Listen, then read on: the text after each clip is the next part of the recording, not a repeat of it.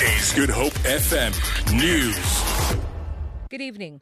Police are keeping a close watch on developments in Site C in Khayelitsha after 3 Somali nationals were gunned down on Thursday night.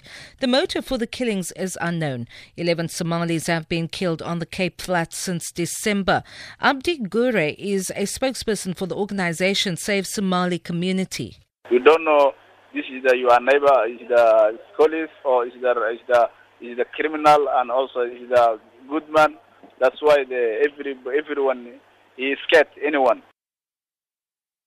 Parliament's Portfolio Committee on Communications is demanding answers as to why the SABC is appealing a Western Cape High Court ruling which effectively left controversial Group Executive for Corporate Affairs, Hlaudi Motsoeneng, without a job.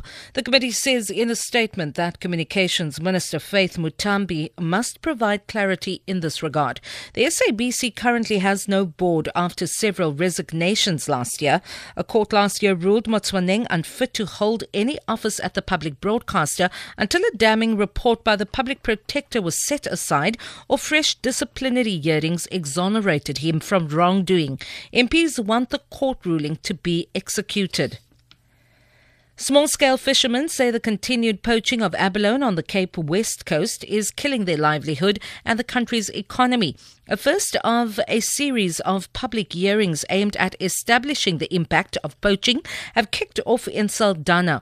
The hearings hosted by the Western Cape parliamentarians will end later this month. Small-scale fisherman Gerald Zacharias says government needs to clamp down on this illegal practice. There's an effect in my life. I make a living out of the sea. Every time I see in the newspaper that there's millions per moon is been taken out of the sea, and at the end of the day we will never know where it came from, because at the end of the day everything is in red and we haven't got access to be part of it. Big Concerts International, based in Cape Town, has welcomed an additional performance venue being constructed in the eastern suburbs of Pretoria for, among other, overseas entertainers. An expansive 8,500-seater arena theatre as part of the multi-billion rand Times Square development is taking shape at Menlyn. It's expected to open by April this year as part of one of the largest entertainment complexes in southern Africa. Big Concerts CEO Justin van Wyk says the new arena is a boost for the entertainment industry.